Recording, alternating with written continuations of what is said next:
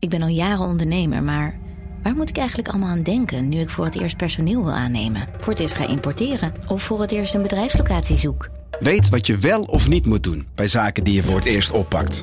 Check kvk.nl voor praktische stappenplannen. KVK. Hou vast voor ondernemers. Radio Milko. Radio Milko. De podcast over FC Groningen. Radio Milko. Radio Milko. Radio Milko. De podcast over FC Groningen. Hier is uw presentator Thijs de Jong. Ja, radio en tv Milko vandaag weer, natuurlijk in één. Met William Pomp en Jonathan van de Ploeg. Over FC Groningen vandaag, over de pech. Over Michael de Leeuw, herstelwerkzaamheden in de winter. Mortensen en ruzie met Ron Jans. Zei je nou eerst even van de ploeg of zei je ploeg? Zei je nou van de ploeg of zei je ploeg? Wat zei ik, van de ploeg? Ja, volgens mij wel. Wanneer zei ik van de ploeg? Ja, mijn achternaam. Oh, zei ik van de ploeg? Oh, sorry, ploeg. Ja, nee, ploeg. Sorry, ja, Johan Ploeg. Oh, sorry. Ja, heb ik Je dat moet nog een gezegd? beetje aan je naamsbekendheid werken. Ja, precies. Ja, jij weet het wel. Dat is geen sneer. Nee, ik dacht ook van de ploeg. Ah, flikker. Maar zullen we eerst even terugkomen op vorige week, William? Want een hoop mensen maken zich zorgen over onze relatie. Maar het is helemaal goed, hè? Ja, het is eigenlijk meteen na de tijd al. Hè? Ja, Jij we hebben even geknuffeld. gaf me een knuffel. Ja. Ja, het initiatief kwam voor jou om het weer goed te maken, hè? Ja. Maar er moet altijd iemand het initiatief nemen. Het initiatief, ja, precies. Maar Ja. dat was niet per se een schuldbekentenis. Nee, dat ja, wil maar ik ik echt was oprecht wel een beetje geïrriteerd. Ik was ook wel een beetje Hè? geïrriteerd. Ja. Maar Nee, daarna kunnen we het heel goed maken. Maar ik heb echt heel veel reacties gehad. ook, ja. Echt van mensen die zich echt wel zorgen maakten. Ja. De mensen die het ook niet meer leuk vonden. Nee, dat heb ik ook gehoord. We hebben ook dus, laten we Ja. eerlijk zijn, we hebben ook dus complimentjes gehad over Ja. stekeligheden, Ja, over en weer en zo. Maar dit ging Ja, en jij was ook echt kwaad. Ik was echt en ik was ook geïrriteerd, echt kwaad. Ja. Ik had het idee dat jij mij probeerde te tackelen met wat onverwachte vragen. Ja, en dat was natuurlijk waar niet mijn ik zo het bedoeling. antwoord niet op paraat had. Nou, Nee. als ik erg slecht tegen kan, is is dat het het? vragen waar ik het antwoord niet direct op paraat heb. En, toen, waar was jij eigenlijk boos? Ik was boos omdat je je pedant gedroeg, William. Oh ja, dat was pedant. het. Ja. Maar dat doet hij elke podcast Ja, al een precies, keer. Alleen ja. nu wel heel Niet veel doen, was. niet doen van de ploeg. Hey, maar je hebt niet, jij hebt hem niet alleen een knuffel gegeven, maar ook een paar kusjes op zijn hoofd. Hè? Een paar zachte kusjes. Ja. Ja, maar William was heeft hier- een Daar heerlijke... ben ik nou wel gevoelig voor. Ja, precies. Hij heeft een mooie wang. Ja, jij bloosde toen Ja. ook inderdaad. Ja, We hebben eerst 5 minuten Ja. nog ruzie gemaakt. Heel schattig om te zien. Allebei gezegd dat we ermee wilden stoppen. Ja. En toen hebben we toch maar elkaar een beetje geknuffeld. Maar we hebben, en dat is wel goed nieuws voor de luisteraar dan misschien die ze daar gestoord hebben. We hebben de strijdbel begraven. En we gaan nu ook alhoewel, ik bedoel, het is wel gewoon, we zijn ook mensen. Hè? Het komt gewoon spontaan. Het kan altijd weer zeker. aan de oppervlakte komen. Ja, ja. Maar Dus hele emotionele mensen willen dat echt heel erg aan de oppervlakte. Zeker. in Ja, principe kunnen wij altijd wel goed met elkaar Wij vinden. kunnen het hartstikke goed met elkaar vinden. Ja, nee, zeker. Dus, Ik heb een klein hoogtepuntje had ik het weekend, waarom ik ook absoluut door wil gaan met de podcast. Ik moest voetballen met Winsum 4 tegen Delfzijl 3, geloof ik. En ik was al iets eerder dan in Delfzijl. En ik zag al 1 teamgenootje zitten. Quincy Dijkstra. Over 20 jaar is dat de nieuwe trainer van FC Groningen. Kan ik alvast verklappen. Krijg je Een hier jong geld ventje voor dat of zo? Die daar enorm mee bezig is. Krijg je hier Goed. geld voor om zijn naam te... Nee, helemaal een niet. soort Nee. Thijs Nee, Faber. maar die wordt geen trainer. nee. Die is er ook denk ik enorm mee bezig. Ja, oké, ja, precies. Maar niet met zijn trainersdiploma's. Hè. Dat is Quincy Oh, in die ieder is geval. ook echt in opleiding, denk ik. Ja, zeker. Ah, oké. Ja, weet je, maar goed, die groette ik eventjes. En toen was er een jongen van NEC Delfzijl. Die liep naar mij toe en die zei, joh, jouw stem, die herken ik. Nee. Je bent van de podcast. Ja, Echt? ik voelde me een soort rockster. Voelde ik me. Dat is wel Ja. heel gaaf. Ja, hè? Ja. Ik ben herkend, jongens. Dat is wel leuk. Mijn stem is herkend. Ja. Dat is toch echt... Ja, in ieder geval jouw naamsbekendheid begint te groeien. Ja, nou, ik weet niet of hij mijn naam kent. Ik denk dat naam maar Je stembekendheid. Mijn stem kent hij in ieder geval. Ja. En was dat dan Leuk, ook toch? degene die zei dat ik... ja, precies. Wat zei hij ook weer? Een narcistisch was, Licht ja. narcistisch Licht of zo? narcistisch, ja. Dat heb ik je verdet. Heb ik gezegd, nou, het is ook wel een act hoor, af en toe. Nee, Hij houdt van zichzelf. Heeft hij houdt van gelijk, zichzelf, had hij maar- gelijk, William? Of niet? Nou, nee, die indruk heb ik zelf niet. Nee, precies, want ik ben de beste. Ja, En als ik een narcist ben, ben ik Nee, de maar- beste narcist maar aller als tijden. als het zo is, dan mag je het ook best benoemen. Ja, nee, precies. Nee, ik heb je wel verdedigd. Dat Nee, kan maar hij ik ook bedoel, wel. als het zo is dat je de beste bent, dan mag je dat Ja, nee, best zeker. Ja, nee, absoluut. Ja, maar is dat dan narcistisch? Ja. Ik schrijf nooit onder een 8. Elk stukje van mij is een 8. Nee, Nee, maar dat is absoluut nee. Ik denk als ik ooit in het Pieter Baan Centrum terechtkom om onderzocht te worden op een narcistische stoornis of zo. Nee, dat denk ik. Dan scoor jij een 8. Want ik ben onder deze façade zit een heel gevoelig dat zit vaak trouwens, dat zie je vaak bij narcisten trouwens ook. Dat zie je vaak bij narcisten die echt verlegen zijn ook en zo trouwens. Een jongetje dat elke dag in de spiegel kijkt wat hij fout en wat hij goed heeft gedaan. Dat de balans dan doorslaat in goed. Ja, dat is... Nou, laten we gaan beginnen. Ja, precies. Ja, laten we beginnen. Ja. Ik wil het hebben over pech, eventjes. Ik wil het even hebben over pech, William. Ja. Heeft Groningen pech? Pech? Ja. Nee, hoezo? Waarom? Nou, omdat, weet je, ik bedoel, zo slecht is het allemaal niet. Ze staan lager dan ze horen te staan misschien wel. Dus is het niet gewoon... Boven de streep, hè, inmiddels. Ja, nee, zeker. Maar dat wil je niet nog staan als Groningen natuurlijk, hè, met de ambitie play-off. Nee. Is het een beetje pech ook? Nee, maar omdat de scheidsrechter wat een paar keer heeft tegengezeten of nou zo. Ja, dat soort dingen, ja, precies. Nou, nee, maar... dat niet alleen, maar ook gewoon dat je scheidsrechter zit tegen wedstrijden die net niet, weet je wel...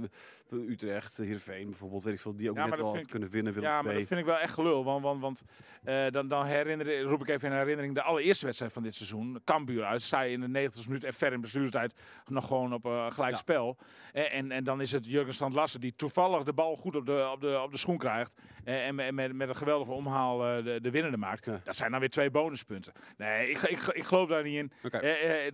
In al die seizoenen dat ik voetbal, welke sport dan ook volg, kom ik aan het eind van het seizoen tot de conclusie dat je daar staan waar ze horen te staan. Waar je hoort te staan. Ja, precies. En dat is echt zo. Ja, nee, het is wel zo. De ene keer zit het dus mee en de andere keer zit het dus tegen. Ja, maar daar wil ik een kanttekening mee maken als mag. Want als het de eerste... hoeveel wedstrijden hebben we nu gehad? 7, hè, geloof ik even in mijn hoofd. Of 7 wedstrijden hebben we nu gehad? 9. 8 wedstrijden. 8 wedstrijden, 6 punten. 9 wedstrijden. 9 wedstrijden? Nee. Zo ver zijn we niet. Toch? Oké, maakt niet uit. In ieder geval, je hebt in ieder geval laten zeggen de start van de competitie. Ja? Als het daar even tegen zit, dan gaat het natuurlijk doorwerken in zo'n selectie. En dan wordt het negatief van. Daardoor gaat het slechter. En dan kun je misschien, en daarna ga je misschien wel slecht spelen. En eindig je, eerste divisie is 9. Eindig je als 14e. Ja. Weet je al. En dan kun je zeggen, ja, oké, maar al die laatste 25 wedstrijden waren ook niet goed. Maar dat komt misschien omdat je dus in een negatieve flow terecht bent gekomen. Dus sorry, wil je nog één keer kort herhalen? Ja, zeker. Want ik was nu even met die 8 wedstrijden bezig. Want ik denk van, Kijk, jij zegt op het eind van zo sta je daar waar je hoort te staan. Maar als het in het begin gewoon tegen zit, als je daar pech hebt, ja, dan werkt dat door in zo'n selectie. En dan ga je misschien ook slechter spelen, waardoor je daar eindigt waar je hoort te eindigen. Maar als je gewoon iets meer geluk had gehad, dan kom je in een positieve flow en eindig je misschien wel een paar pikjes hoog. In die zin zou je kunnen zeggen dat Groningen misschien een beetje pech heeft. Daar mis je ook wel pech met een beetje het zware programma. Er komt straks een hele serie aan met relatief gemakkelijkere wedstrijden, zeg maar. En dat kun je dan ook, daar heb ik ook nog afgelopen weekend nog wel aan zitten denken. FC Groningen heeft misschien ook wel een beetje pech met dat ze heel veel clubs in vorm treffen. Ja. Want FC Twente kwam op bezoek. Nou, die had net 4 achter elkaar gewonnen. Ja. Dus dan, als je tegen die achtergrond is het knap dat je een punt pakt. Ja. Nu hebben ze dan Sparta eventjes. Nou, die houden goed stand bij PSV. Ja. Goed, dat is maar een kleinigheidje dan. Ja. Maar daarna komt AZ. AZ is ineens ook in bloedvorm. Precies. AZ had je ook een beter moment kunnen treffen waarschijnlijk. Ja. Dus weet je, in die zin, ja, kun je dan, als je met een beetje goede wil, kun je dan wel spreken van wat pech. Maar nee, ik denk dat de andere meer aanwijsbare oorzaken veel belangrijker zijn. Kun je eentje noemen?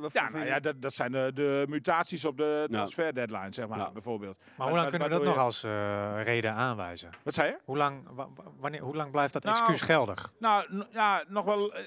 Ik had het met Danny Buijs daar nog over na de wedstrijd. En Danny Buijs die zei van, hij was heel erg blij met de interlandbreak die er dan nu is. Want dan heb je even 2 weken de tijd om even te trainen, ondanks dat er wel ook wat internationals zijn. Ja, donderdag oeverwedstrijdje tegen SC Verl. Een soort vaste oefenpartner is dat in Duitsland. Ja, dat ken ik alleen maar als oefenpartner van Groningen.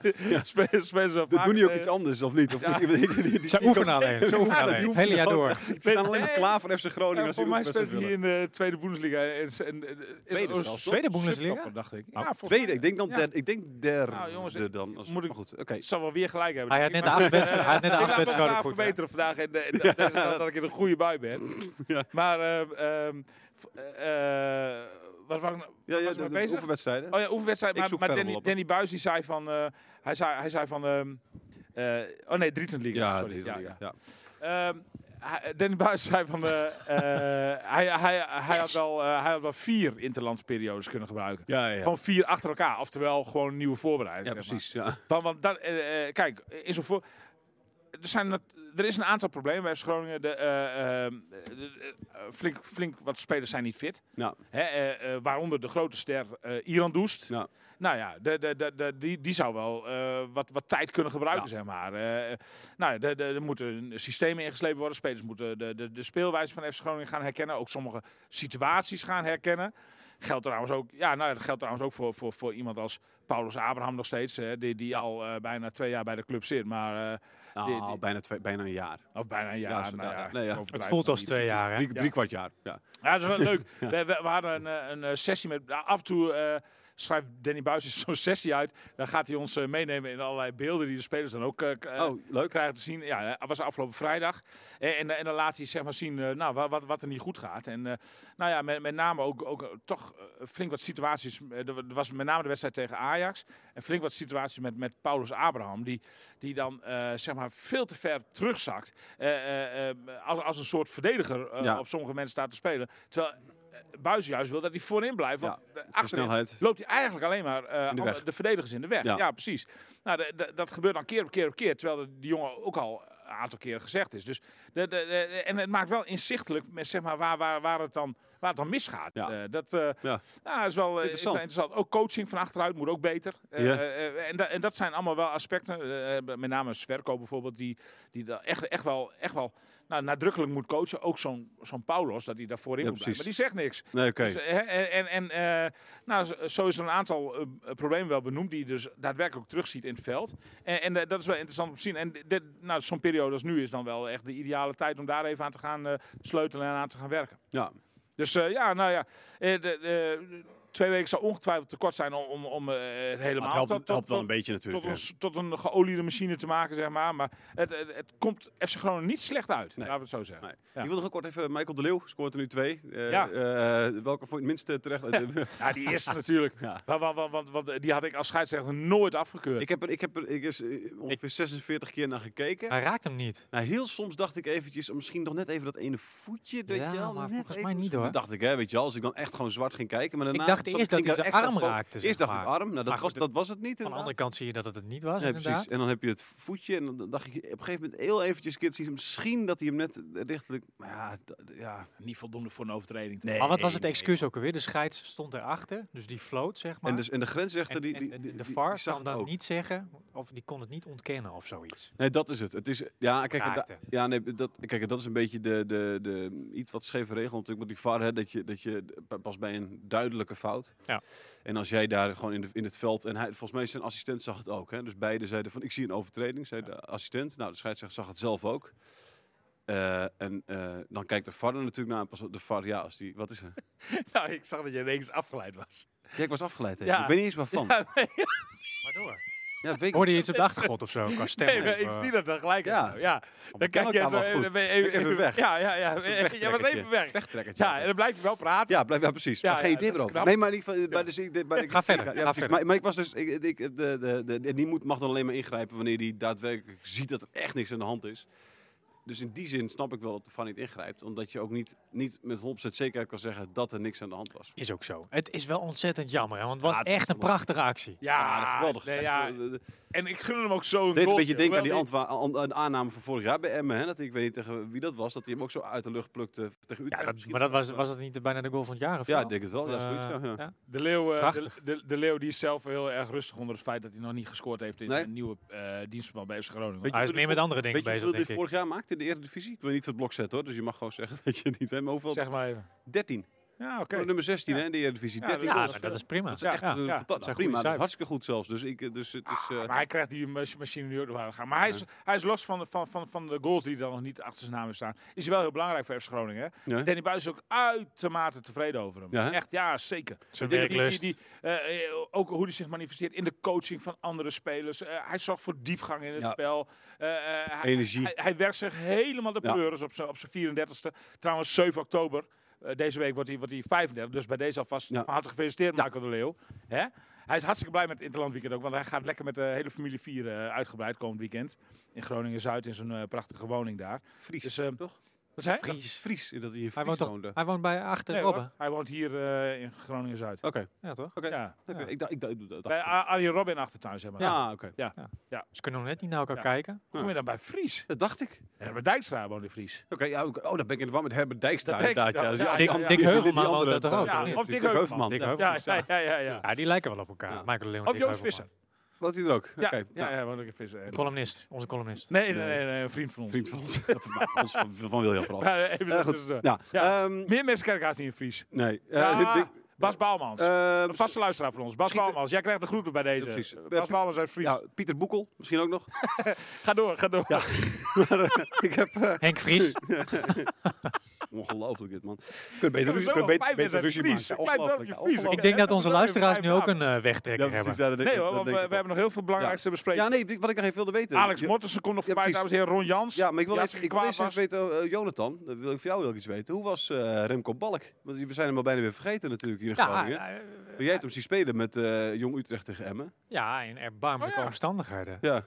Tegen de pijpenstelen op Sportpark Hoe was Zoudenbalg. Balk? Voor maar liefst Viel die op? 311 toeschouwers zag ik. Ja, zoiets. Volgens mij waren het 400 nog wat. Ja, Maar, ach, god man. Nee, maar Balk, nou ja, hij speelde redelijk hoor, eerste Oké. helft. Hij speelde alleen de eerste helft, daarna werd hij eruit gehaald. Omdat hij met het grote FC Utrecht mee mocht, volgens mij afgelopen zondag Ja, tegen Ajax. Hij had 1 schot op goal. Ja. Prima redding Prima van schot. Brouwer. prima redding. Was ja. goed. Hij was wel bedrijvig. Oké, ja. Voor de rest, Wordt hij weet het gemist, denk je, in Groningen nog? Balk Nee. een beetje of niet? nee man. Nee. Nee, ja. Als ik hem zo zie spelen, dan heeft FC Groningen zeker geen toegevoegde waarde. En voor Oké. Het grote FC Utrecht ook Nou, niet. maar, Nee, precies. maar in de voorbereiding ging hij tegen een basisplaats aan hoor. En in de voorbereiding heeft hij ook wel veel gespeeld. Ja, maar waarom speelt hij bij Jong FC Utrecht dan niet eens heel vaak eigenlijk? Nou, misschien omdat hij met de eerste meegaat. Ja, Ja, dan maar speelt daar hij speelt hij ook niet. Nee. Nee, maar dan zit hij wel op de bank. precies. Dus zit Ja, bij de oké, selectie. ja, En bank. dan krijg je minder minuten bij. Ja, nee. Wat Maar dat is voor je ontwikkeling toch verschrikkelijk? Ik Ik denk zeg maar dat halve wedstrijdjes bij Jong Ja, Utrecht en op de bank bij het lijkt grote mij- Utrecht, daar word je echt niet probleem is beter van. zijn probleem is nu natuurlijk dat hij er net precies even tussenin valt. Ja. Maar René Haken, die ziet het volgens mij wel Ja? degelijk in hem zitten. Ja. Oké. En ik vind het wel degelijk zonde dat hij niet meer bij FC Groningen speelt. Want het is toch een jongen uit je eigen regio. Ja. Die altijd een streepje voor heeft. Zowel bij het thuispubliek als ook bij de rest van de Die achterban. inmiddels niet meer echt geliefd is, toch? Omdat die zo weg. Ja, nou ja, goed. Ja, maar zoiets is nou ook nog wel. Tenminste, precies. ik zou dat snel vergeven. Ja, zeg maar. ja, ik ben ja. het al lang weer vergeten. Ja, ja. Ja. En jij bent vergevingsgezind, Ja, heb ik natuurlijk nee, gemerkt. zeker. Nou, ik zou hem graag bij FC Groningen, Ja. had ik hem nog steeds graag gezien. Over vergevingsgezind. En ik denk dat die jongen het wel gaat redden. Had hij bij FC Groningen minuten gemaakt? Er zit wel een goede kop op. Eindelijk een lekker bruggetje, dacht ik. Over vergevingsgezindheid gesproken, Ja. William. Jij hebt nogal eens aan de stok gehad met Ron Jans. Het leek allemaal goed te zijn, Ja, maar een nieuw akkefietje. nee. Ja, de aanval kwam deze keer vanuit Ron zelf. Oké, ja. Oh. Ja. Ik zal even de situatie beschrijven. De Ja. wedstrijd was afgelopen. Ja. En ik stond daarboven bij FC Groningen bij de perskamer in de buurt, zeg maar, trapje af naar de spelerstunnel. En ik open die deur naar de spelerstunnel. En daar komt Ron Jans bij op dat smalle trapje. Je kunt daar niet Nee, precies. twee Nee. langs. Zeker Ron en En ik. jij wijkt niet. Ik voel het. Nee. Jij gaf hem geen voorrang. Dat was Nee, het.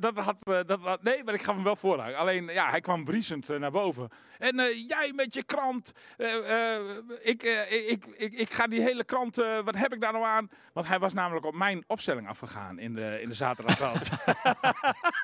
Ja, maar dat moet je nooit doen. Dat moet je nooit doen. Dat heb ik Ron ook uitgelegd. Ik zeg, dat moet je ook absoluut niet doen. Want ik zei, maar ik had het trouwens maar op 2 posities had ik het verkeerd. Ja. Maar dat zei ik ook tegen. Dat viel ik ook tegen. Ik zeg, maar ja, 2 posities verkeerd. 2 posities! Weet je wel hoeveel dat is? Dat was uiteraard... Terwijl jij vol tevredenheid zat te kijken. Nou, 2 posities. Ja, Oké. ja. Het viel mij Precies, ja. mee. Nee, ja, daarom. Want Ja, maar het is echt moeilijk. Het was een enorm... Ja, en precies. vooral deze keer. Heel vaak, nou, soms is het ook wel eens gewoon... Dan weet je het wel ongeveer. Maar deze keer was het echt, jongen. Het was een puzzel, jongen. Ja. Echt waar, niet normaal. Ja. En er waren wel 10 varianten mogelijk, denk ik. Maar goed, het viel mij... 2, prima. Toen ik dus voor de wedstrijd bij Joop in de perskamer... onder het genot van een kopje soep en een broodje. Wat voor een soep? kadetje. Groentesoep. Oké, ja. Goed gevulde groentesoep. Mooi. Veel vermicelli en zo. Lekker. Wat zat er op je kadetje? Kaas. Oké. Kaas. Ja, 1 met nagelkaas en 1 zonder heerlijk. kaas. Ja. En ik heb trouwens ook nog nieuws over Joop zo meteen. Oké. Joop van de perskamer. Ja. Maar dat komt zo terug. Ik dacht Joop Gal, maar... Toen dacht ik van, nou ja, inderdaad, best wel tevreden over. Volgens mij, wat had ik fout? Ik had de Leeuw, volgens mij had ik er niet in staan. En ik had Paulus Abraham, had ik Joosten voor. En Joosten was ook nog verdedigbaar. Want Joosten was geblesseerd geraakt op de laatste training. Oké, dus, eigenlijk maar 1 fout. Ja, eigenlijk maar 1 fout. Ja. Maar goed, Ron Jans, die had de opstelling uitgeknipt. Want die krijgt de krant natuurlijk gewoon nog. Ja. En die dacht van, daar kan ik als trainer van Twente deze keer mooi mijn voordeel mee doen. Want we als trainer van Twente woonachtig in Drenthe. Ja. Hè? Maar dat pakte dus helemaal verkeerd uit. Maar, hij woont toch niet meer? Hij woont niet meer in Drenthe, toch? Hij woont de Lutte, toch? Ze hebben het huis in Tinaro, hebben ze gewoon nog. Okay. En dan zijn ze in het weekend zijn ze daar ook. Okay. Alleen door de week... Zit hij in Fries? Nee. Zit hij ergens in Lemelenveld of zo. De Lutte, dacht ik. Op de Lutte, daar in de buurt in ieder geval. Ja. Dus... Maar het was natuurlijk een beetje met een knipoog. Maar in ieder geval, uiteindelijk heb ik Ron er in ieder geval van kunnen weerhouden dat hij zijn abonnement opzegt. Dus hij blijft dat van Noorden gewoon. Oh, dat is fijn. Ja, want hij betaalt dubbel, hè? Dus, wat zei je? Hij betaalt dubbel, hè? Ja, zeker. Ja. Hoezo? Nou, gewoon. Dat hij zo'n status heeft. Ja. Oh ja, nee, maar ik denk dat hij ook Tubantia leest bijvoorbeeld. Dus in die zin betaalt hij ook dubbel voor 2 regionale kranten. Ja. Maar hij blijft dapper van Noorden lezen. En, maar had je de opstelling van Twente? Had je de opstelling van Twente goed dan, of niet? Oh, daar heb ik niet op gelet. Ja, anders hij zag daar aan de hand, volgens mij, als hij zeg maar jouw opstelling van Twente ziet en hij ziet daar al fouten in, dan zou hij kunnen denken, tegen Groningen moet ik misschien ook niet altijd serieus gaan nemen. Maar misschien als jij Twente goed hebt, dan denk je, die man ziet het echt wel. Ik denk dat het zo gaat. Ja, maar Ron weet sowieso dat ik het heel scherp zie. Ja. Ik bedoel, we hebben jarenlang samengewerkt. Dat gaat al terug vanuit... toen was hij voor mij nog trainer van Achilles 1894. Ja. En toen had ik al voor het eerst ruzie met hem. Okay. Toen was ik, dat kan me nog een keer herinneren dat hij boos was op mij. Ik weet niet meer precies waarom, maar toen was... Maar Ron is ook wel een opgewonden standje soms. Hè? Ja. Dus, nee, zeker. Maar ook wel een hele fijne kerel, hoor, trouwens. Ook dat. Zeker. Even kijken, Mortensen, daar wilde jij nog iets over zeggen. Mortensen. Zit alweer aan het eind. Nee, helemaal niet. Nee, maar ik gooi ze gewoon wat links en rechts gooi ik het erin. Oh ja. Mortensen. Die viel 2 minuten voor tijd in. Jong ventje van er zit een mooi verhaal aan vast. Maar of zullen we anders eerst even gaan naar Henny Meijer? We waren net bij de Leeuw, Strand Larsen. Oh, je wilt over spitsen hebben. Voor het eerst twee spitsen. Ja. En dan houden we Mortensen nog even vast. Ja. Dat is echt een leuk verhaal wat er aan vast zit. Ja. Maar Henny Meijer, dan twee spitsen. En dat zit ook weer een verhaaltje vast. Want wie adviseerde Danny Buijs om met twee spitsen te gaan spelen? Dat heb jij gedaan in het Dagblad van het Noorden natuurlijk. Ja, nee, maar dat heb ik ook nog vrijdag bij de laatste training gedaan. Dan hebben we altijd perspraatje naar de tijd natuurlijk. Tegenwoordig in een soort persconferentiesetting. Mm-hmm. En op laatste, de camera's stonden al uit. En kregen we nog een beetje over de opstelling. En toen kregen we het over de spitsen. En ik zei van, ik zou het eens een keer met 2 spitsen gaan proberen. De Leeuw en Strand Larsen. Want ik denk dat die 2 elkaar heel erg goed kunnen aanvullen. Ja. En onze technicus Mark Metters kan bevestigen dat het zo gegaan is. En hij zit ook, dat heb ik helemaal niet nodig. Hij zit ja te knikken. Nee, dat geloof ik. Nee, oké. Maar tot mijn verbazing. Wat stond er dus zaterdagavond op de wedstrijd? 2 spitsen. Eigenlijk had je niet moeten verbazen dus. Nee, eigenlijk niet. Nee, maar waarom heb je... Nee, precies. En dat geeft weer aan dat jij geen narcist bent. Want anders had jij gedacht, hij luistert wel naar mij. Dan schrijf ik ook in mijn opstellingsveldje in de krantschetting aan 2 spitsen neer. Nee. Dus is weer... Daar ga ik helemaal niet van uit. Nee. Maar na de tijd zei ik dat tegen Buijs. Hij zat overal van... hij was ook wel tevreden over, zeg maar, over de samenwerking. En er was ook daadwerkelijk sprake van goede chemie tussen de Leeuw en Strand Larsen. Ik denk dat dat nog wel uit kan groeien tot iets moois. Wie profiteerde er meer van? De Leeuw of Strand Larsen? Dat ze met elkaar stonden. Ik denk dat de Leeuw echt wel goed gedijt op een plek achter de spits, zeg maar. Als schaduwspits, zeg maar. Dus dat hij zeg maar, eromheen bewegend, dat hij daar nog meer in zijn kracht komt. En uiteindelijk denk ik dat Strand Larsen er ook van gaat profiteren. Hoewel Strand Larsen nog wel veel moet leren. En daar hebben we Henny Meijer voor. Want Henny Meijer, oud-spits van FC Groningen natuurlijk, een ware cultheld was het destijds hier. Met grote namen samen in de spits gestaan. Bijvoorbeeld, ik zeg het even voor onze jongere luisteraars. Hè. Milko Jurovski, onze podcast is er zelf naar vernoemd. Ja. En natuurlijk ook met Eikelkamp heeft hij samen in de spits gestaan. Onder andere onder leiding van de bezielende leiding van onze andere analist Hans Westerhof. Ja. Toenmalig trainer. En Henny Meijer die heeft wel wat tips voor Jurgen Strand Larsen. Sowieso als je dan ziet dat je in de eerste helft veel kopduel verliest van Prupper. Weet je dan, maar dan zullen wel mensen zijn met de club die hem gaan uitleggen ook van oké, Als er een lange bal komt en je hebt de verdediger achter je, en is een goede kopper ook, dan ben je vaak kansloos. Weet je, want dan, hij heeft een betere sprongkracht van achteren, komend, dan kan hij over je heen koppen. Dus dan moet je zorgen dat je naast hem gaat staan. Maar ik denk dat er capabele mensen zijn met Groningen die gaan uitleggen van, ga naast hem staan, dan is het 50-50. Kijk, als je naast een verdediger gaat staan, en we gaan allebei naar de bal toe, dan kan ik je een schouderduw geven, jij kan me een schouderduw geven, maar dan is het 50-50. Dan heb je in ieder geval een kans nog. Dus dat heb ik geleerd. Er was een verdediger van PSV, volgens mij Nielsen, dacht ik, die 2 meter was. En daar won je geen kopduel van, dus kreeg je de tip ook van, ga naast hem staan. Dan kun je in ieder geval nog die weer trekken, dan kopt hij niet, maar jij ook niet, maar dan valt de bal ergens voor de tweede spits. Dus de tip is uiteindelijk om dus niet meer, als die hoge bal komt, die verdediger in je rug te hebben, maar naast die verdediger te gaan staan. Naast. Zodat je gewoon en dan kan de Leeuw die tweede bal eventueel precies. En daar is de Leeuw natuurlijk een ideale schaduwspits voor. Ja, absoluut. Ja, als iemand goed is in de tweede bal, is het Michael de Leeuw. Dat zie ik helemaal zitten. Ja. Ik vind ook dat Buijs dit koppeltje, daar heb ik hem ook nog na de wedstrijd verteld, nu eventjes moet laten staan. Want je moet wel even tijd geven om die chemie te laten groeien. Ja. Dat was wel grappig, want ik wees me natuurlijk even op dat ik hem die tip had gegeven. Maar des trainers is er dan van, nee, hij was er ook al lang van plan. Ja, alleen precies, Buijs kan wel meer zeggen, William. Buijs kan wel meer zeggen. Vrijdag had hij het niet gezegd, omdat Buijs hersens heette William. Toen stond er nog een training op het programma en hij wilde even kijken of beiden er fit uit zouden komen. Dus daarom had hij het niet gezegd, maar hij was dit al heel lang van plan. Dus ik kreeg van Buijs niet de credits, maar onterecht. Ik eis ze hier bij deze zelf terecht. even. Hartstikke goed.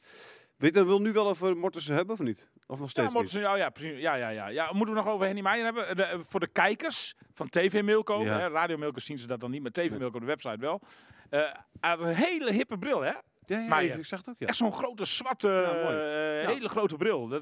Een mooie bril hoor, Henny. Hip mannetje. Henny, bij deze complimenten, ook vaste luisteraar van onze podcast. En Henny is sowieso altijd wel hip, hè? Henny die komt bij echt waar. Bij wedstrijd, hij is altijd heel hip in de kleding en zo. Hij kleedt zich echt nog als een soort jongere van 18 of 16 misschien wel, zeg maar. Een capje op. Nikes aan. Nikes. Louis Vuitton tasje in de hand. Nou, dat niet. Nee, hij is niet van Louis Vuitton. Nee, maar gewoon heel hip. Alex Mortensen. Alex Mortensen. Is die ook heel hip, hè? Ja, die viel in dus kennelijk. Ik heb er hier niet op voorbereid. Nee. Goed gezegd, William. Alex Mortensen is... dat is een leuk verhaal nog even. Heel veel mensen vroegen zich af van... waarom breng je in hemelsnaam 2 minuten voor tijd Alex Mortensen nog in? Ja. Terwijl de wedstrijd eigenlijk al gespeeld was... en je toch dat punt ook over de streep wilde trekken. FC Groningen zat toen toch wel een beetje in de verdrukking op het eind. Maar er was wel een leuke reden lag aan de grondslag. Alex Mortensen is een hele jonge gozer, 18 jaar. 19 dit weekend. Of 19? Ja, net 19. Net hoor, wou ik zeggen, die is van KK Kalmar gehaald afgelopen zomer. FF, ja, Kalmar FF. Oh ja. Sorry. Moet wel volledig zijn. Ik durf ook niet bijna. Het gaat zo lekker, weet je wel. Ja, je weet nooit, als je hem verbetert, weet je nooit of je uit de slof schiet. Nu gaat het lekker. Ga door, William. Die is in juli of zo binnengekomen, een beetje anoniem. Want hij, in juni? Nee, grapje. Juli. Mertensen. Hij zou voor FC Groningen onder 21 gaan spelen. Maar hij heeft het hart een beetje gestolen van Danny Buijs. Oké. En dat komt omdat die jongen die gaat er vol voor, maar dat is eigenlijk een understatement. Zeg maar. Die gaat door roeien en ruiten. Danny Buijs zegt van hij loopt de duckouts nog omver. Ja. En nu was die jongen die dus zo, zeg maar, zo gedreven is. Hij wordt nu nog gehuurd, maar hij wil graag een contract bij FC Groningen. Ja. Ze hebben wel een optie toch op hem, of niet? Denk het wel. Ja. Maar sowieso als zo'n jongen na dit seizoen naar Groningen kan, dan is dat natuurlijk gewoon te regelen in verband met de hiërarchie met Zweedse clubs. Ja. Maar in ieder geval, hij was te laat voor de wedstrijd. Want hij zat dus bij de wedstrijdselectie. Eigenlijk voor onder 21 is gehaald. Maar hij was uitgerekend, nu was hij te laat voor deze wedstrijd. En dat had ermee te maken. Die jongen zit in een gastgezin.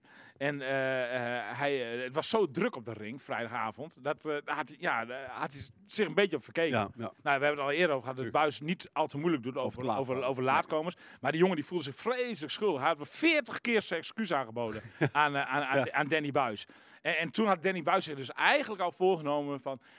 als de kans zich voordoet, dan wilde hij hem toch graag zijn debuut laten maken voor FC Groningen. Omdat hij vindt het zo'n fantastisch ventje eigenlijk. Ik vind het een hartverwarmend menselijke reactie van Buijs. Nou, maar dat is Buijs ook, hè? Echt waar. Ja. Maar hoeft hij niet aan het rad te draaien dan? Nee, hij hoeft ook niet aan het rad te draaien. Nee, dat scheelt weer. Ja, zeker. Ja. Hij hoeft niet aan het rad te draaien. Maar dat is toch mooi? Ja, heel mooi. Hartverwarmend. Bijna een beetje vaderlijk wel, zeg maar. Ja. En dus gunde gewoon gezien de hele achtergrond en de stress waar die jongen had ingezeten op weg naar de wedstrijd. Ja. En al die excuses en zijn hele manier van manifesteren op de trainingen gaf Buijs hem gewoon de kans om 2 minuten voor tijd nog even in te vallen. En kreeg dus de eerste officiële wedstrijd van FC Groningen achter zijn naam.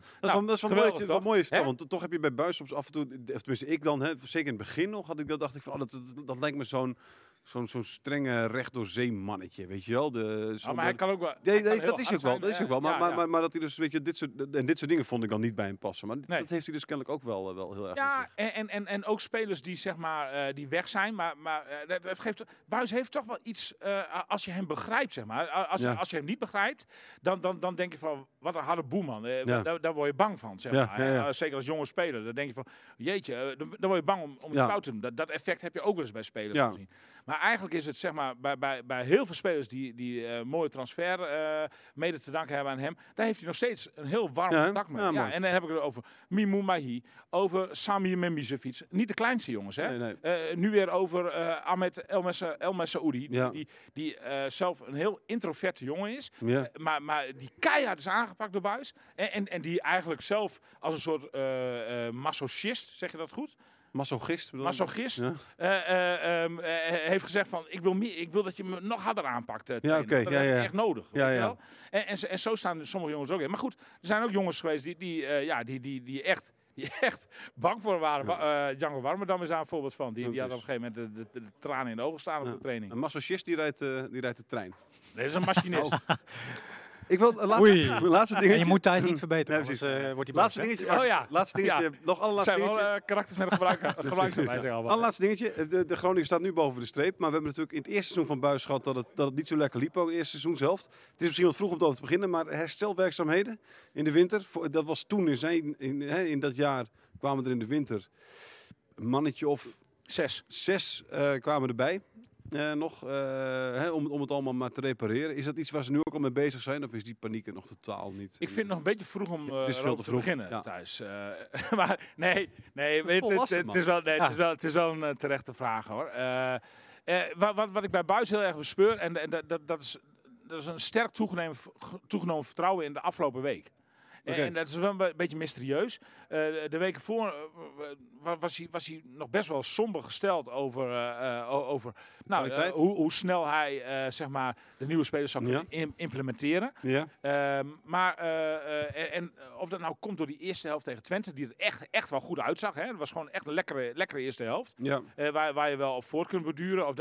Of dat nou komt dat hij nou 2 weken de tijd heeft. Of er is iets anders gebeurd. Maar ik bespeur bij hem, ik voel aan hem dat hij er flink wat meer vertrouwen in heeft dan 1 of 2 weken geleden. En ik denk dat de ontwikkeling van FC Groningen de komende wedstrijden wel eens sneller zou kunnen gaan. Ook gezien het programma. Ja. Dan dat het in de afgelopen 8 wedstrijden is gegaan. En in die zin denk ik dat het goed is om nog eventjes te wachten met dit soort conclusies. Maar kan het ook zijn, want we hebben het volgens mij in de vorige podcast over Danny Buijs gehad en het feit dat hij naar buiten toe ineens wel een beetje negatief was, wat normaal trainers eigenlijk nooit doen. Hè? Mm-hmm.